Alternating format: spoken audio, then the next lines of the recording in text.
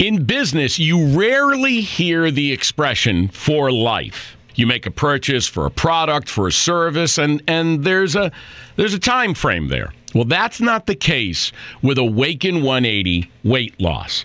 Allow me to explain. You know, a year ago, I started with Awaken 180 weight loss and had incredible success losing weight. But you can lose all the weight in the world and not keep it off. And what good is it? That's why I have support for life from Awaken 180. Yeah. I mean, I go back for check-ins and make sure everything's going smoothly. But if I ever had a problem, the counselors are there to get me back on track. Why don't you do what I did and call for a consultation? 844-346-1800. 844-346-1800 or go to awaken180weightloss.com.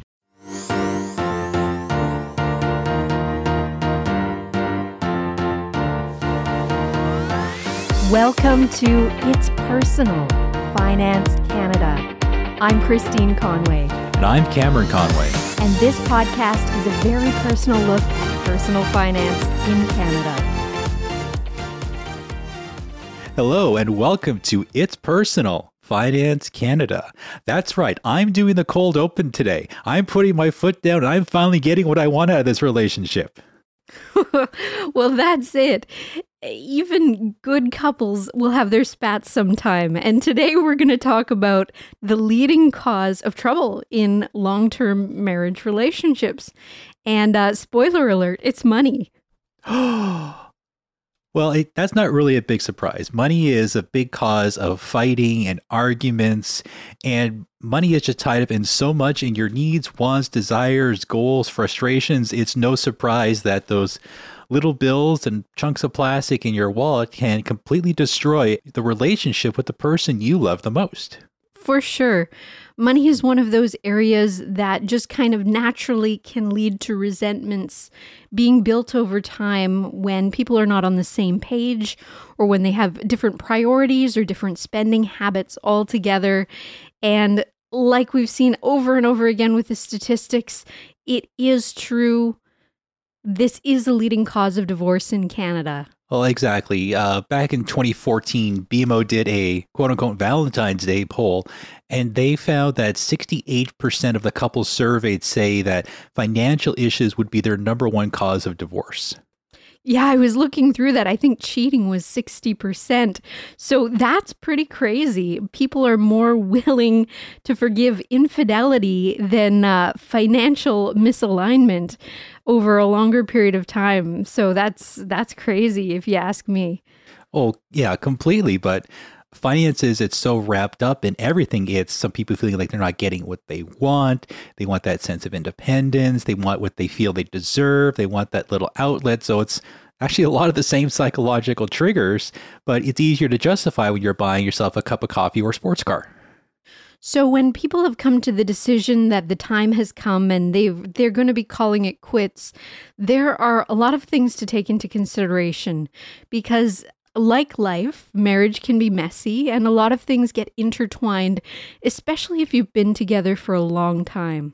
Well, yeah, exactly. And this is something we have to think about and talk about because in Canada, the divorce rate, it's actually down to about 40% right now. It's actually been tracking downwards the last 30 years. There's a whole lot of interesting sociological stuff behind it, but still, out of every 10 people, that's 4 people that have to go through this. And we know of people who've gone through this. We've had clients go through this. So this is something we feel is important as you learn more about the whole sphere of personal finance. Right. And it can change the entire outlook that a person has about their future and their future planning. Couples are typically planning their futures together, and the retirement that they might dream up together could be very well saved for, very well prepared for. Maybe there's a good pension, but once everything is divided up, the end result is that picture can look quite a bit different for both parties. And if this is happening later in life, I mean, there's that kind of little colloquial statement there where people will wait until the kids move out of the house or whatever it might be. At that point in time, retirement is usually not that far off. So the length of time that someone has to recoup after this is a huge factor in the overall viability of what their not only current finances will look like after the divorce, but also what their future finances will look like when, like I said, they may have planned for something very different. Well, exactly. One day you think your financial future is secure, and then all of a sudden your spouse says they're bored, and next thing you know, you're sleeping in your office forever. It's sad, but you will, with the way that the markets are these days, right? Sometimes people do have to look for alternative arrangements, even if they are temporary. And I mean, no one wants to be the roommate when they're in their 50s kind of thing. So it does lead to some interesting choices and decisions that have to be made. Well, exactly. And some of the other research we were going through is show that there really isn't a correlation between age and divorce anymore. Before you see certain spikes at different ages, now it's pretty consistent. Like in the 30s, 40s, 50s, the rates are about the same since the age of people getting married has been pushed back. So we're not seeing like the big spike up front or the big spike at the end. It seems to be pretty uniform going forward with a bit of a spike later on in life. Yeah, and I think people these days are kind of more of the opinion that there are lots of options out there, and if people aren't happy in their relationship, or if they think they can do better, whatever they may define that as being, I think people are less inclined to kind of stick it out as they had been in prior generations. So that's a factor as well. Well, yeah, we know one example where one spouse had a stroke and then the other spouse just didn't want to help and just walked out of the relationship. So there's all these kind of things that can happen suddenly or things that are built up over time. And part of it is just learning how to go about your life alone and try to rebuild your finances and just learn how to get everything separated, which is more what we want to talk about today, is how to decouple and unweave this whole little wicker basket you've built with your spouse. Okay, so let's jump in. I think a good place to start is kind of where you are right now, right? So looking at your role currently in the household finances. And we were looking through some research, and it was interesting to see because from the survey that we had reviewed, 41% of men were saying that they handled the finance, and only 32% of women were saying that they managed the finances in their marriage. But whether or not you're in control, it really comes down to having a good understanding of where the money is, where the money goes, how it's being spent, and how conjoined all of this is. So one of the first things that is a good thing to look at is just how much is actually joint in your marriage, in your life. So do you have joint bank accounts? Do you have access to each other's online banking and credit cards? Or do you have separate accounts where you essentially will pool some money together into maybe one joint account to pay larger bills? An offset of that as well is just figuring out what your budget will look like when you're on your own. And the big question that everyone asks is it going to be viable? So is my income enough now to sustain myself once things like child support or spousal support are taken into account, regardless of which way it goes, whether you're on the receiving end or the giving end? It sounds like you would think it'd be the same, but it can be a very large shift in how the money comes in and it goes out every single month. Like if both people are working, you may be bringing in the same amount, but you feel like there's more going out than there was before. Right. And I mean, small things that you might not have thought of, like the person whose names the bills are in, that can be a factor as well, especially if money stops flowing from one partner to the other. Personal credit scores, I mean, depending on whose name the bills are registered to, can be impacted by this as well. And there's a lot of personal lifestyle choices that are going to come along with this. I mean, if you have kids that are still school-aged, staying in the same neighborhood or staying in the same school catchment might be something that's important. And that can really affect the flexibility that you have with your budget as well. Well, on that, let's start digging out how things can get divided. But really, before we can really get into it, we have to talk about just digging up all your information and find your documentation and just getting a clear picture of what's actually there in front of you. Well, that's right. The paperwork doesn't lie, right? So you're going to want to have records of everything you owe and everything you own. And I mean, the lawyers are going to want to see this as well. So things like tax returns, pay stubs, investment statements, property tax assessments if you own properties. mortgages, lines of credit, credit cards, that kind of thing. And things that people might tend to overlook or forget, like pension plans, CPP credits, which are something that can be divided based on the period of time that you were together. Essentially, the rule is anything that was accrued while you were considered a couple in that marriage-like relationship, depending on either whether you're legally married or common law, depending on how your province defines it. Yeah, it will vary by province, but sort of the gap between a married and common law status seems to be narrowing quite a bit, and it also depends on how long you've been together. So there will be some variance in this province by province for sure. But regardless of that, some of the steps are kind of universal. I mean, as you're decoupling, you're going to be looking at moving out of joint bank accounts, setting up accounts in your own name if you don't have them already, and like we said, removing your spouse or your soon-to-be ex-partner from access to anything that's yours, right? I mean, in contemplation of divorce, people can do pretty funny things. They might decide, oh, there's, 10 grand here in this investment. I'm just going to take it and go on a nice vacation because I deserve it, kind of thing. And you don't want money to kind of disappear while it's still in joint name. Yeah, or other things that have come up is like someone will sell assets to a friend for like a couple dollars to try and skirt around the system, but they usually gets caught pretty quick. But again, these are the games some people have tried to play. And don't forget, after you've gone to the bank to kind of get these basic things set up, you do have to start notifying different government agencies, because there are a lot of like income tested things, even simple things like GST credits and all this stuff will change once you get divorced, because your household income will be changing drastically.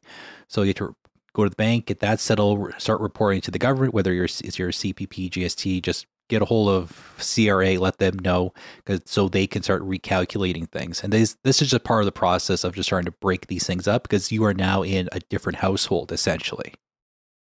Yeah, and when you're going to a lower income, so from 2 people down to 1, that can usually increase some of the benefits that Cam had mentioned.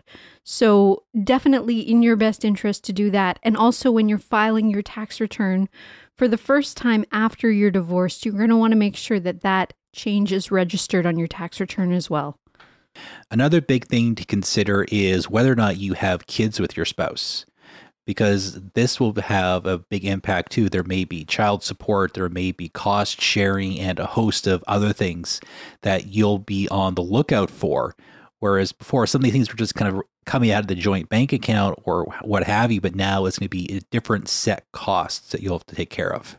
Well, yeah, and depending on where you live, even if they're not your own biological children, if you've been acting as a parental figure for an extended period of time in these kids' lives, you might still have a responsibility to them beyond the marriage period. So that's something to take into consideration as well. So when we were doing our looking, we found this nifty little federal calculator. It's from 2017. It's from justice.gc.ca, so it's federal government. And what it does is it estimates entitlement based on income, number of children, and province. So absolutely, this is not going to be the iron rule, be all, end all. But if you're going through this process in your mind before initiating a divorce and are kind of trying to count the costs and see, okay, what would it look like under these circumstances? It could be a good idea to take a peek. And so we'll put that link up over for you in the description. And there's the same website. They have one for spousal support as well, which is a little bit stickier because there are quite a few more moving parts there. But definitely something that if you're curious, it's worth a look. Yeah, the spousal support one, there's 10 or 15 different moving factors, whereas child support, it's usually a little bit more cut and dry.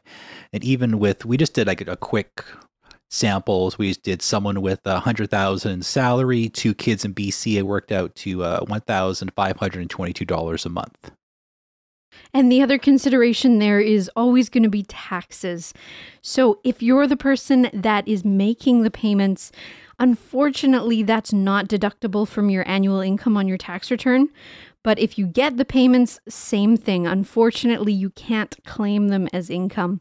That being said, this still needs to be reported.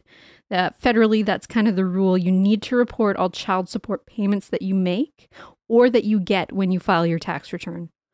Well, I guess you can kind of sum it up quickly then is the person paying it has to use their after-tax dollars to cover that cost, while the person receiving it, they don't get taxed on that amount, but it also doesn't change their government benefits as much either, does it? That's right. Well, another thing to think about too when it comes to child support, it is going to be like the extra transport costs when you're at different places, maintaining enough food and supplies and toys in multiple locations, and then the bouncing back and forth. It is going to feel like it's more expensive because of distance, time with and time without the kids. So it's a lot of things going on here. Well, and there are always extra expenses that seem to pop up that spouses will often split even after separation, or one spouse will push to have them split. That can be things like if the kid's in hockey and there's like a hockey camp that's really expensive, or extracurricular that they really want to enjoy, but one of the spouses is arguing that they don't have the money. There can be extra entitlements along the way. Yeah, those hockey camps, they really, really want those registration fees right now, don't they? Oh, burn. Oh, no. Can I go sports announcer and say no comment on that one? You may, as long as it's for the betterment of the whole team. Ouch, burn. Back on track, though, another thing we should probably mention that unlike what you may see on TV and movies, Canada actually has a no-fault system. So there isn't the arguing of whether or not the divorce has grounds. They're all essentially all treated the same, irregardless of cause. So it's not like the movies where someone cheats, the other spouse gets more. It's a real cut and dry system we have up here. And because of that no-fault system in Canada, it kind of makes it a little easier for the courts to kind of settle things. Because like I said, there is probably about 10 to 15 different things that the courts will look at, such as the length of the marriage, the financial means of each spouse, whether they had equal pay, unequal pay, one didn't work, one did work kind of thing, who cared for the children mostly. And there's other things to factor in to kind of come up with that spousal support number if it's necessary. Yeah, it's kind of the rule of, did your actions, even if you were a stay-at-home parent, enrich the life of the other party? So if as a couple you made the choice to stay home and maybe didn't move as far through your career and career development as a result of that, depending on the length of the marriage, there can be some entitlement for a period of time, which is essentially just an attempt to make it all equal. Well, exactly. The courts are going to try and make it feel like the spouse with the lesser income still has the same amount of received income they would have gotten while the marriage was still ongoing. Yeah, and this is where the higher income earning spouse can usually feel a little bit slighted by the system, because depending on how people feel about how much the other party actually contributed to the marriage can have a coloring on how they view the judge's decision. But I mean, the bottom line here is, at this level, unless things are incredibly amicable, which is fairly rare, it is going to a judge. So the judge is the one who's going to be looking at all these different factors, looking at the entitlement of the spouse, looking at the income, looking at the education, looking at the career paths, and coming to some kind of determination. So not one that you want to try and guess on your own. This is definitely lawyer territory. Well, I think there should be one thing we should probably say where the way taxation on spousal support works, it seems to be a little bit different than it is with child support. Yeah, it seems like it's actually the opposite thing going on here. Isn't that right? That's right. So if you're the person making the payments, it's deductible from your income. But if you're the person receiving the payments, that actually becomes taxable to you. And like in the case with child support, you both parties need to report all spousal support payments that they're either receiving or giving on their tax returns. Okay, I think we covered enough about how the courts kind of dig into this. We should probably get back to the personal level now. Well, let's say it went through the courts, everything's settled. Now we kind of get back into another process of really updating a lot of your paperwork. That's right. After the division of assets, there's still quite a bit of work to do. I mean, there's the actual transfer of the assets, whether it's money moving in or out of your investment accounts. So typically that's your RSP or RIF, your TFSAs, and your non-registered accounts. But this is also a very good time to be taking a look at the beneficiary designation on those accounts and just see what changes you need to be made. Of course, you don't want the ex to inadvertently be inheriting this money down the road, so that's something that you're going to want to take care of right away. In addition, there might have been some documents like an old will that you had put in place while you were married, or even a power of attorney. And my goodness, the ability of your spouse or ex-spouse to control your money and make decisions on your behalf is pretty scary. So certainly worth a look and make sure that any old documents are replaced by new and current documents that show your current intentions. Yeah, and then comes like the transfer of investment. So if you've got like an RSP, TFSA, non-registered, you're going to be setting up your own accounts now under your own name, but at the same time, you may have to also liquidate some of the old contracts. Either the spouse is going to get some of them, it's going to be used as part of the division of assets. One person got the house, one person got some of the income. So really, you're rebuilding your investment portfolio, and this will also have some tax implications with capital gains and everything else that could be triggered when you're moving the contract or when you're having to liquidate to kind of cover some of the exit costs of the court proceedings. Yeah, and depending where and what it is, there are some provisions for tax-deferred rollovers, like in registered products. So you might not necessarily have to liquidate that RRSP, but you may have to cut into that savings account. So depending on what it is, it will have different tax implications. So definitely good to speak to your financial advisor or your banking representative, wherever those assets are held, about what those tax implications will be. And that can actually be negotiated as part of your divorce settlement, because if there is going to be a cost to you, that should be factored into the division. Yeah, exactly. And something else that's come up too while you're talking to your advisor through some of this is you may actually need added insurance, especially to cover like spousal support, child support, or even RESP commitments. It sounds counterintuitive, but for the sake of the agreements that are made that are legally binding, and for the sake of the kids, to be very honest, there are cases where someone other than your ex-spouse is going to be the trustee, but ultimately the beneficiary is either your kids or to meet a given obligation. And when you're looking at your insurance, it's good to check on your health benefits. So health and dental plans, those may have changed either if you were on your spouse's plan, or you may have to remove a spouse from your current plan. So just refamiliarize yourself with what you actually have available and what you can use. Especially if money gets tight for a while, it's good to have a good understanding of all the benefits that you can take advantage of. And I mean, another type of insurance is car insurance that should be factored in. Here in BC, both partners' driving records will actually factor into the cost. So when you're removing one of those partners, it will have an impact on the premium that you pay. That's right. And so these are all these little things you really have to consider and just be really on top of as you're going through this process. So what happens afterwards? Let's say everything is dealt with, everything's settled, you're back off on your own now. What's next? Well, once you have everything done and it's all moved around, the last thing that we would say to do is check your credit report, because that's going to have a list of all open accounts liabilities in your name.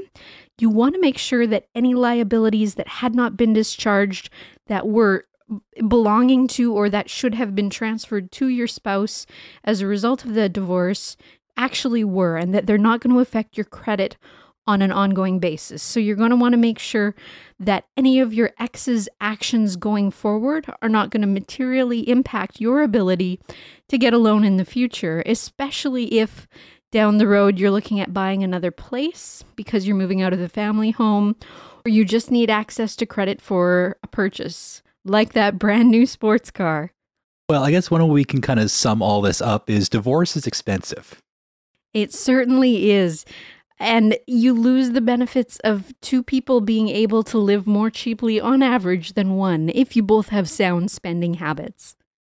Yeah, but kind of circling back to the beginning, that is where a lot of people are struggling. So it's really important right now is to have real good conversations, not shouting matches about your finances, and just come to a place where you can just both have a happy resolution to the things you're going through and just figuring out how to plan your lives together. And let your spouse open the podcast from time to time. 39 episodes. It's my time. That's right. To keep things fair, we both need to take turns. So that was our episode for today. Hopefully we had some information in there that you found useful. Hopefully you don't find yourself in this situation, but if you do, there's always some planning that can be done. If you're looking for some help, or if you're the spouse that maybe hasn't managed money in the past and is looking for some assistance with some investments or some insurance, feel free to reach out to us. You can find us at Braun Financial, braunfinancial.com. And as always, we're always happy to help. So until the next time, take care. All the best. Yeah, I got power over the microphone right now. Oh, no.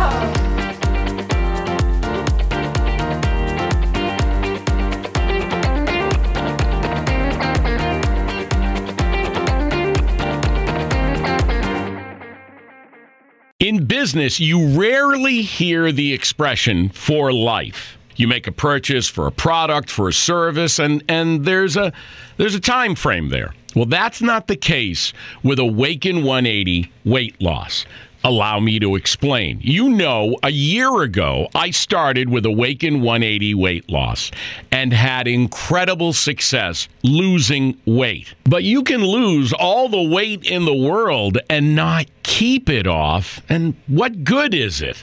That's why I have support for life from Awaken 180. Yeah. I mean, I go back for check-ins and make sure everything's going smoothly. But if I ever had a problem, the counselors are there to get me back on track. Why don't you do what I did and call for a consultation? 844-346-1800.